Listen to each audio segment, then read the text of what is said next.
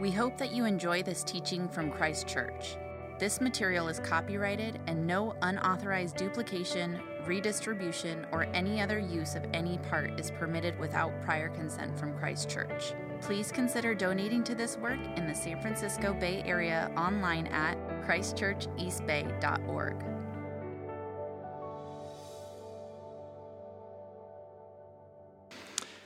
Today's scripture readings are from the book of Ecclesiastes, chapter 1, verses 1 through 18, chapter 3, verses 10 and 11, and chapter 12, verses 13 and 14, as printed in the liturgy. A reading from the book of Ecclesiastes. The words of the teacher, son of David, king in Jerusalem. Meaningless, meaningless, says the teacher. Utterly meaningless, everything is meaningless. What do people gain from all their labors at which they toil under the sun? Generations come and generations go, but the earth remains forever. The sun rises and the sun sets and hurries back to where it rises. The wind blows to the south and turns to the north. Round and round it goes, ever returning on its course. All streams flow into the sea, yet the sea is never full, and to the place the streams come from, there they return again.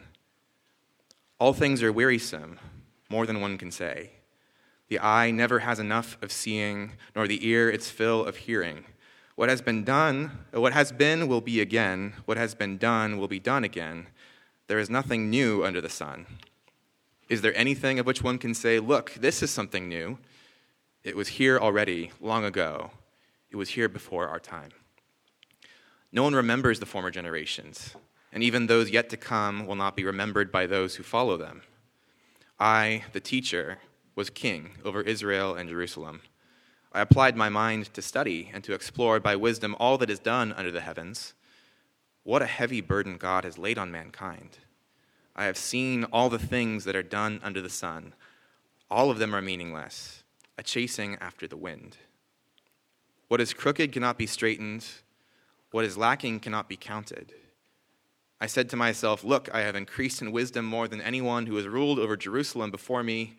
I have experienced much of wisdom and knowledge. Then I applied myself to the understanding of wisdom and also of madness and folly. But I learned that this too is a chasing after the wind, for with much wisdom comes much sorrow. The more knowledge, the more grief. I have seen the burden God has laid on the human race. He has made everything beautiful in its time. He has also set eternity in the human heart. Yet no one can fathom what God has done from beginning to end. Now all has been heard.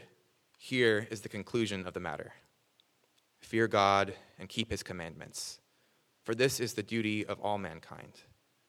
For God will bring every deed into judgment, including every hidden thing, whether it is good or evil. This is the word of the Lord. Thanks be to God. Good morning, Christ Church. It is so good to see you all, and as Andrew said, especially if you are new with us for this Explore God journey, if you've come along with a friend or received an invitation, we're delighted you're here. We do hope that you've already been warmly welcomed, and that you know this is a place where you can belong, whatever your spiritual or cultural background, wherever you may be on that spectrum of belief or unbelief. And we're excited to engage with you, explore God with you, and learn from you. And if you're part of our Christ Church family, we just encourage you to take this. The reason we gave it to you today is so you can give it to somebody else and invite them, a friend, a neighbor, a coworker, along on this journey with us. We have very busy lives, don't we? And there's so many questions that we ask ourselves every day. Like tomorrow morning, we're going to wake up and say, what should I wear? And what's the weather going to be like today? And what's happening at work? And how am I going to fit it all in? But there's also these questions that are bigger, right? Like, why am I here? And where are we heading? And is this it? And is there more to life than this? These are life's big questions, but we rarely have the time to think through them properly. And so that's why we're going to think seriously over the next 7 weeks about these big questions of life. And we're going to begin today with this question, does life have a purpose? What's the meaning of life? And in the coming weeks, we're going to explore other questions. Is there a God? Why does God allow pain and suffering? Is Christianity too narrow? Is Jesus really God? Is the Bible reliable? And can I know God personally? And if you're like me, you hear those questions, you're like, well, I have like 20 more questions. And so, as Andrew said, we do invite you to our Q&A time at the end. And go easy on me, though, because it's kind of new for us. When asked whether people think about the meaning and purpose of life, nearly 3/4 of people across the globe say that they do think about that question often or sometimes. And if you were to ask me, is there a book of the Bible that really devotes itself to this search for purpose and for meaning, and particularly that takes seriously the possibility that life may not have a meaning and that life may not have an actual purpose, and a book that explores the consequences of that possibility, I would have to say it's the book of Ecclesiastes that you just heard. And Aline, my daughter, as it was being read, I said, did you even know this is in the Bible? She's like, no, I've never heard this in my life. Meaningless. Everything is meaningless. How can that possibly be meaningful? And who in the world is this teacher? Well, this teacher in this book, he's a parent who's trying to prepare his kids to live wisely. And so he shares with his children his own agonizing struggle between skepticism and faith. He says, look, I've already been there and done that. And let me share with you this agonizing struggle that I've had between the absurdity of my existence and the fear of God. Skepticism and faith. And what we find is this book is full of skeptical questions. And this teacher is really pushing his kids and he's pushing us to the logical conclusion of our positions. He's trying to lay bare the foundations of our life and explore the boundaries of our thought. And he says to us relentlessly, well, why do you believe that? And do you know what that means? And have you thought about the implications of your beliefs? And this is a book that it does in the end, as you just heard, it affirms a faith in a generous God. But it does so first by pointing us to the grim alternative of life without God. And it really asks us to consider that. What is life without God all about? Before it tells us what the purpose and the meaning of life is, it seeks to clarify for us what the meaning and purpose of life is not. And so that's what we're going to explore a little bit together, okay? You ready? I want to talk about the meaning crisis under the sun, the problem with self-made meanings, and meaning above and beyond the sun. Those three things, the meaning crisis under the sun, the problem with self-made meanings, and meaning above and beyond the sun. And I want to start by talking about the meaning crisis under the sun, and I want you to hear again these words in verse 3. What does anyone gain from all their labors at which they toil under the sun? And then he says in verse 14, I have seen all the things that are done under the sun. All of them are meaningless, a chasing after the wind. And this is a key word in this book, is life under the sun. He uses that phrase 29 times, just repeats it over and over. And in that, the teacher's basically saying, let's do this as a thought experiment. Let's assume that nature, that material reality is all there is. And let's bracket out for a moment anything that could possibly be above and beyond the sun. Let's just say that there's no God who created you, no one who's sustaining you, no lawgiver, no judge, no heaven, no eternity, no afterlife. And in this framework of all that's done merely under the sun, he asks some questions. What do we gain and profit from all of our labors? And when all is said and done, what are we going to have to show for it all? What will we have accomplished? What difference will we have made in this life under the sun? And then his answer to that question 37 times throughout this book, it's just relentless. He says everything, when you consider life only under the sun, everything is utterly meaningless. Everything, he says, literally in Hebrew, he says it's vapor. It's a puff of air. It's just a breath that's here and then it's gone. And that's the theme of this whole book. And really the teacher's first goal is to get his kids and to get us to be realists and to face the fact that life under the sun is vaporous and it's despairing and it's meaningless and it's absurd. And in many ways, I can't think of a more contemporary book that if this teacher were here today, he'd be critiquing the default belief system that's emerging in our culture, which is secularism, and I think is captured very well in this article by James Wood in The New Yorker. James Wood is a Harvard professor, and he's a professor of English. He's a literary critic, and he's writing, really quoting a friend of his who's an analytical philosopher and a convinced atheist who wakes up regularly in the middle of the night haunted by a visceral angst. And he's quoting his friend, and he says, "How can it be that this world is the result of an accidental Big Bang? How could there be no design, no metaphysical purpose? Can it be that every life, beginning with my own, my husband's, my child's, and spreading outward, is cosmically irrelevant?" And then Wood, who's a secular man himself, he admits that as one gets older and parents and peers begin to die and the obituaries in the newspaper are no longer missives from a faraway place but local letters, and one's own projects seem ever more pointless and ephemeral, such moments of terror and incomprehension seem more frequent and more piercing, and I find as likely to arise in the middle of the day as in the night. It's a great article. It's called, Is This All There Is? Secularism and Its Discontents. And I want us to consider for a moment the belief structure of strict secularism. And the beliefs of secularism are basically these: that people are only physical entities without souls, that when your loved ones die, they cease to exist, that our sensations of love and beauty are just neurochemical events, and that there is no right or wrong outside of what we choose in our minds. And that secularism tends to really flatten and reduce human life so that, as one author puts it, all of our getting and spending amount to nothing more than fidgeting while we wait for death. Now, maybe you feel that way.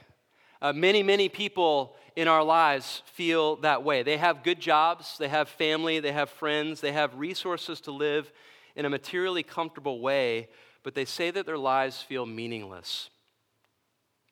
And maybe that's you. I'm not really sure what all this activity that I'm doing is being done for. All this making and getting, I don't know if it actually matters, if it makes a difference, if it's accomplishing anything beyond itself. And I'm not quite sure if I have an overall purpose for living or making a difference by serving some good beyond myself. Maybe that resonates with some of us. And yet, many of us feel conflicted. We feel conflicted because we intuit, either faintly or quite strongly, that human beings and human loves and human aspirations can't be reduced down to mere material reality, that there's something more than just our chemistry and our genes and our bodies, right? So I think this teacher and his under the sun thesis is an incredibly relevant contemporary thing that speaks to this modern meaning-shaped hole at the center of our culture. Right? And over the last century, we had many people writing. Chekhov, Kafka, Camus, Sartre, and they talked about this existential dread that sort of came over Western 20th century life, and this sense of angst and despair and absurdity and the nausea that ensued. And they basically said, we're all like Sisyphus, right? We're that Greek myth where there's that guy just rolling his rock up the hill only to see your rock come rolling back down at the end of the day. We're trying so hard to do good for the people we love, and yet we know that good doesn't last. We know that the people that we love don't last. As the philosopher Bertrand Russell argued about the secular view, he said that all of our human labor and love and genius is, quote, destined to extinction in the vast death of the solar system, and that results henceforth in an unyielding despair. And I think our teacher would agree. Our teacher's trying to help us live for a moment in that unyielding despair, and he's begging this question: can purpose, can meaning for our lives be found only under the sun in this here and now reality, like material secularism suggests that we should try to do? And some people shrug at that and they say, well, whatever, I'm not really looking for meaning. If the universe is truly meaningless and indifferent, then why should we think that it ought not to be that way? In fact, maybe we should just celebrate meaninglessness and acknowledge that it's liberating, actually, to relinquish our expectation that there ought to be some kind of meaning with a capital M. In fact, the result of there being no meaning is that now it's kind of great. We're free to determine for ourselves how we want to live, and we're free to construct our own meanings, right? And this is the great crisis of meaning in our culture. Some people, modern people, grieving our meaninglessness and our loss of meaning. Postmodern people gleefully celebrating that we have no more meaning. And this sense that we're cosmically irrelevant and that we share no more meaning in common in our lives together has created quite a bit of confusion and conflict and chaos that I think we've seen increase even over the last 5 to 10 years in our culture.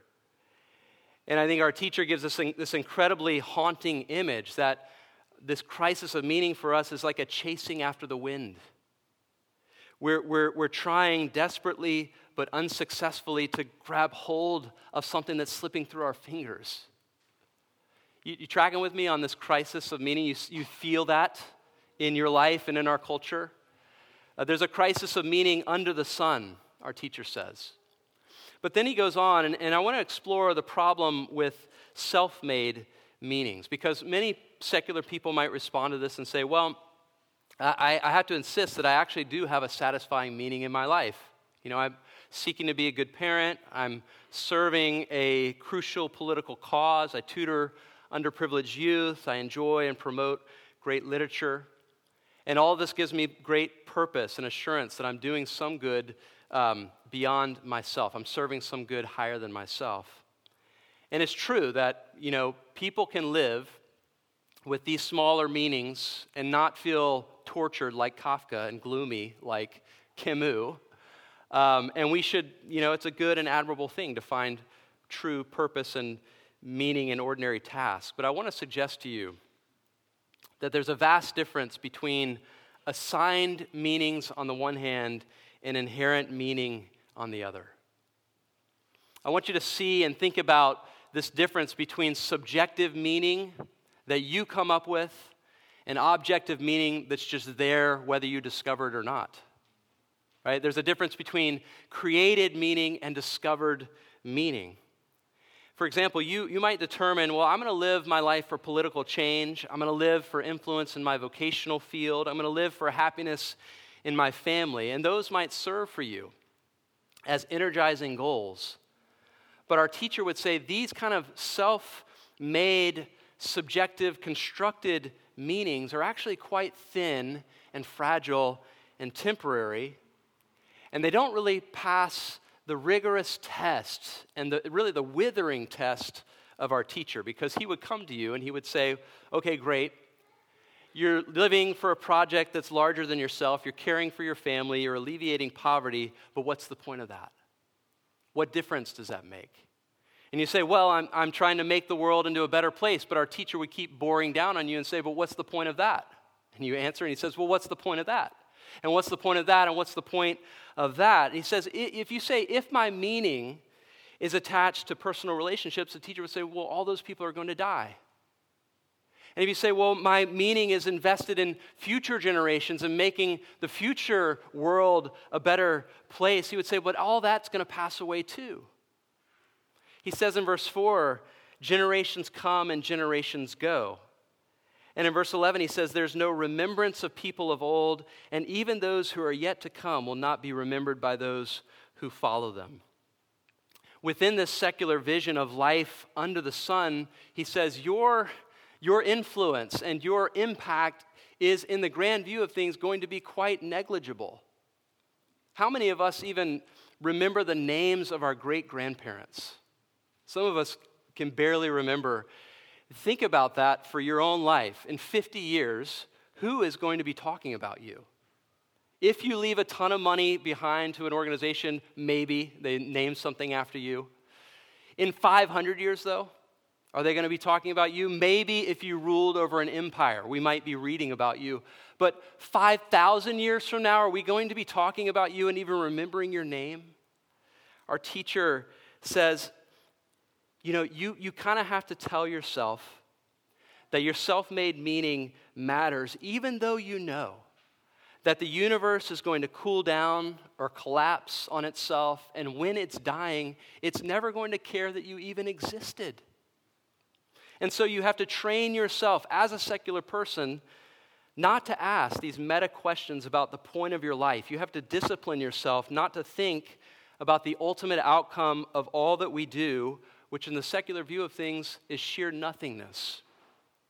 And you say, yeah, but I just put it all out of my mind and I try to focus on the meaning of this present moment. But what you just said is that you get your feeling of meaningfulness by a lack of rationality. That through a suppression of your thinking and reflection on the larger reality, you can kind of conjure up this feeling of meaningfulness. And some of you say, well, gosh, okay. Maybe humanism's kind of not the way to go. And some of you say, well, I kind of actually left this version of humanism behind, and at some point I just embraced kind of a straight-up hedonism, right? Hedonism says, well, I'm not going to live anymore for other people. I'm now going to live for myself. And my main goal in life now is to just experience as much pleasure and as little pain as possible and hope that I die in my sleep. Maybe you feel this way, or maybe you know people that live this way, but our teacher would respond to that in verse 8 and say, well, all things are wearisome, more than one can say. The eye never has enough of seeing, nor the ear its fill of hearing. What makes you think, the teacher says, that your eyes or your ears or any other sense perception that's going to take in all those pleasure feelings are ever going to say, that's enough, or I'm full? It's never going to satisfy. We know that we can't get enough dopamine. The more dopamine hits you get, the more you have to go find. And the teacher of Ecclesiastes, if you keep reading this book, which I encourage you to do, he says in Ecclesiastes 2, I tried this. I tried cheering myself with wine. And I built houses for myself and planted vineyards. I made gardens and parks and planted all kinds of fruit trees in them. I amassed silver and gold for myself and the treasure of kings and provinces. I acquired male and female singers, even a whole harem of women, the delights of a man's heart. He says, I denied myself nothing my eyes desired. I refused my heart no pleasure. And yet when I surveyed all that my hands had done and what I'd toiled to achieve, everything was meaningless. A chasing after the wind. Nothing was gained under the sun. In the secular vision of life, dopamine is not only not enough, but you have to remind yourself that none of the good things you feel have any meaning. When you fall in love and you're attracted to that girl or that guy, it's just an accidental collision of atoms. Your response to her is only a psychic phosphorescence arising from the behavior of your genes and nothing more. When you hear that beautiful music and you think to yourself, there's such beauty and significance here, you have to tell yourself that's a pure illusion. That the only reason you like it is because your nervous system has been irrationally conditioned to like it. The same goes for hugging a child or watching a sunset or reading a book and you say, this feels good. That's just electrochemical responses in your nerves. And you cannot say, I'm just going to project my feeling of meaning onto this senseless universe. And you say, okay, well, this is why I'm not a humanist, and it's why I'm no longer a hedonist. It's why I became, at one point, an existentialist. And I said, well, okay, now I'm going to fight for justice. I'm going to fight against oppression. And with Dylan Thomas, I say, do not go gentle into that good night. Rage, rage against the dying of the light. Yes, life is meaningless, but I'm going to rage against life, and I'm going to rage against all that meaningless, and I'm going to hope that I do something to put some wrongs in this world to right before I die. And our teacher would say to you in verse 15, what is crooked cannot be straightened, and what is lacking cannot be counted. It takes a certain level of narcissism to think that you finally are you've arrived to straighten everything in this crooked world out. And our teacher would say to you as well, where do you even get your standard for straightness and fullness, by which you discern that the universe is crooked and lacking? Have I lost you completely? You would have to appeal to some authority above yourself and above this world to even say that something's wrong with this world. And the teacher would say, how can you say that your origin is insignificant and your destiny is insignificant, but while I'm alive, I'm going to work for human rights and human justice, as if somehow those things are significant? You can't say that. How can you say that my origin's an accident, my destiny is to be annihilated, but for right now, we should all love our neighbors as ourselves? Where did you get that? And is that even consistent with your vision? That actually takes an entire giant leap of religious faith and some kind of transcendent reality to say that human beings have some sort of inherent specialness or dignity that we should do something for them. But isn't it more consistent with the secular vision of reality to say the strong should devour the weak and might makes right? That is actually the ethic that goes along with your metaphysic. And the teacher says in verse 18, he says, for with much wisdom comes much sorrow, the more knowledge, the more grief. He says, maybe you just haven't lived long enough, because the more you live, the more you see, the more you know that all of these schemes, humanism, hedonism, existentialism, all the other isms, they've been tried in some form or fashion, and they've been found wanting. They fall apart. They come to nothing. They end, he says, in sorrow and in grief. And at some point, some of you have said, okay, this is the worst sermon I have ever heard. And I hate this book of the Bible. And I get that. It's super depressing, but we have to think about what the meaning of life and the purpose of life cannot be if we're going to discover what it actually is. And so if you agree that there's some sort of meaning crisis under the sun, and if you agree that all these self-made meanings are quite thin and fragile and temporary and don't stand up to these tests, then I'd like for you to consider, for these last few minutes, a meaning above and beyond the sun. Because our teacher says in the 3rd chapter of this book, he says, I've seen the burden God has laid on the human race. He's made everything beautiful in its time. He has also set eternity in the human heart. Yet no one can fathom what God has done from beginning to end. The teacher says, your heart is telling you something if you'll listen very closely. Your heart is telling you that there's something more to life than what's merely under the sun in the here and now material moment. Your heart is longing for justice and for the world to be put right. Your heart is longing with a thirst for some hidden spring of spirituality and mystery and fullness and coherence that's beyond the space, time, and matter continuum. Your heart is hungering for love. And you know somewhere in your being that you're made for other people. And your heart is desiring beauty, to stand at the top of that mountain, to be on the edge of the ocean, to peer into the eyes of your beloved. And you know in your heart that all that justice and all that love and all that beauty and all that fullness is not meaningless. You know that. These are signs that God has put in your heart pointing to eternity. And more than that, God has put clues of himself into the world, divine fingerprints everywhere that cause us to ask the question, why is there something more than nothing?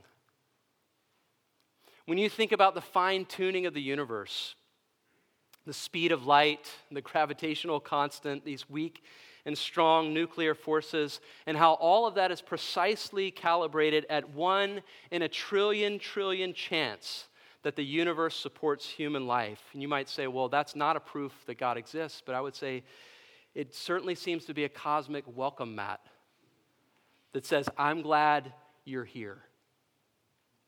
And this teacher, he entertains the possibility that life is a tale told by an idiot, full of sound and fury, signifying absolutely nothing. And maybe you believe that. The teacher also, considers the idea that maybe life is a tale told by nobody, and maybe that's where you are.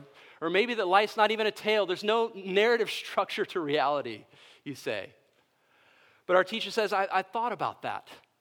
And I've actually tried to live by all these thin and fragile, temporary, self-made meanings under the sun, and the result in my own life was that I became cynical and I became bitter. But what I want you to do, my son, what I want you to do, my daughter, what I want all of you to do, he says, is pay attention to those signs in your heart. Pay attention to all those clues in the world and ask yourself, what do they mean? He's begging the question, is it possible to live a life that's not merely for what's under the sun? Can we live in a reality that takes into account what's above and beyond the sun? You see, our teacher's brilliant because he drives us to despair in this present reality, and then he meets that despair with hope. He drives us to see the absurdity of things, and then he meets that absurdity with meaning. He drives us to say, yes, you're right, everything is a vapor, and then he confronts us with the reality of eternity. And he says in the final chapter of this beautiful short book, he says, now all has been heard. Here's the conclusion of the matter. Fear God and keep his commandments, for this is the duty of every human being. For God will bring every deed into judgment, including every hidden thing, whether it is good or evil. He says, my eyes see that life is meaningless and life is a vapor, but my heart knows that God is there. My heart knows that God is someone that I must deal with. My heart knows that God is somehow good and wise and just, and that he's the one writing the story of history and the story of my life. And so finally, he tells us the real purpose and the real meaning of our lives in 2 words. Fear God. Fear God. That's the conclusion of the matter, he says. It's a summary of the whole Bible. Stand in awe and wonder of this being who is permanent and supreme and worthy of your highest esteem. Stop living by what's merely by sight in what's here under the sun. Start living by faith in what's above and beyond the sun. This God who is your maker, this God who's your judge, this God for whom you were made to love with all of your heart, soul, mind, and strength. Now I could land the plane right there, and hopefully I've gotten you to think about the fact that maybe secularism's not really the way. Maybe I should consider deism or theism. And that would be a good thing. But the New Testament says that this God, who's a maker and our judge, has not only written these signs in our heart and these clues into the world, he's the author who wrote himself into the story as the main character, as Jesus Christ, who was born in the manger and rose from the dead. When you look at the Gospel of John, chapter 1, the opening words of that gospel say, in the beginning was the Logos, and the Logos was with God, and the Logos was God. And that's an astonishing statement. It's this incredible revolutionary claim that Jesus Christ, he's the meaning behind the universe. He's the reason for life. That the universal order of the cosmos is in fact an individual person. The power that undergirds all reality, this absolute personal God became human in eternity, stepped into time. And he was there and he saw us under the sun, alienated and cut off from the life of God because of our preoccupation with ourselves, because of our sin and our pride. And so he came from beyond the sun. And he became human. And he died on a cross. And on that cross, what did he say? My God, why have you forsaken me? And in that moment, God himself experienced the darkness and the meaninglessness of life without God, which is the penalty for all of our sins.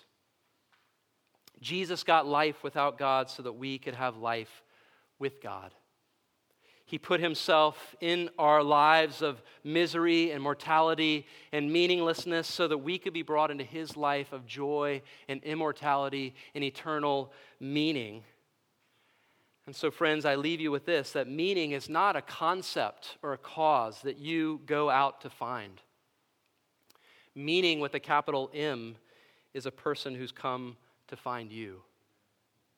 And the purpose of life is to fear him, to follow him, to put your faith in him. And when you do that, you've found why it is that you're even here. Now, there's probably a ton of questions. I'll see you over here at the Q&A in just a little bit, but I'm going to park it there in the name of the Father, Son, and Holy Spirit. Amen.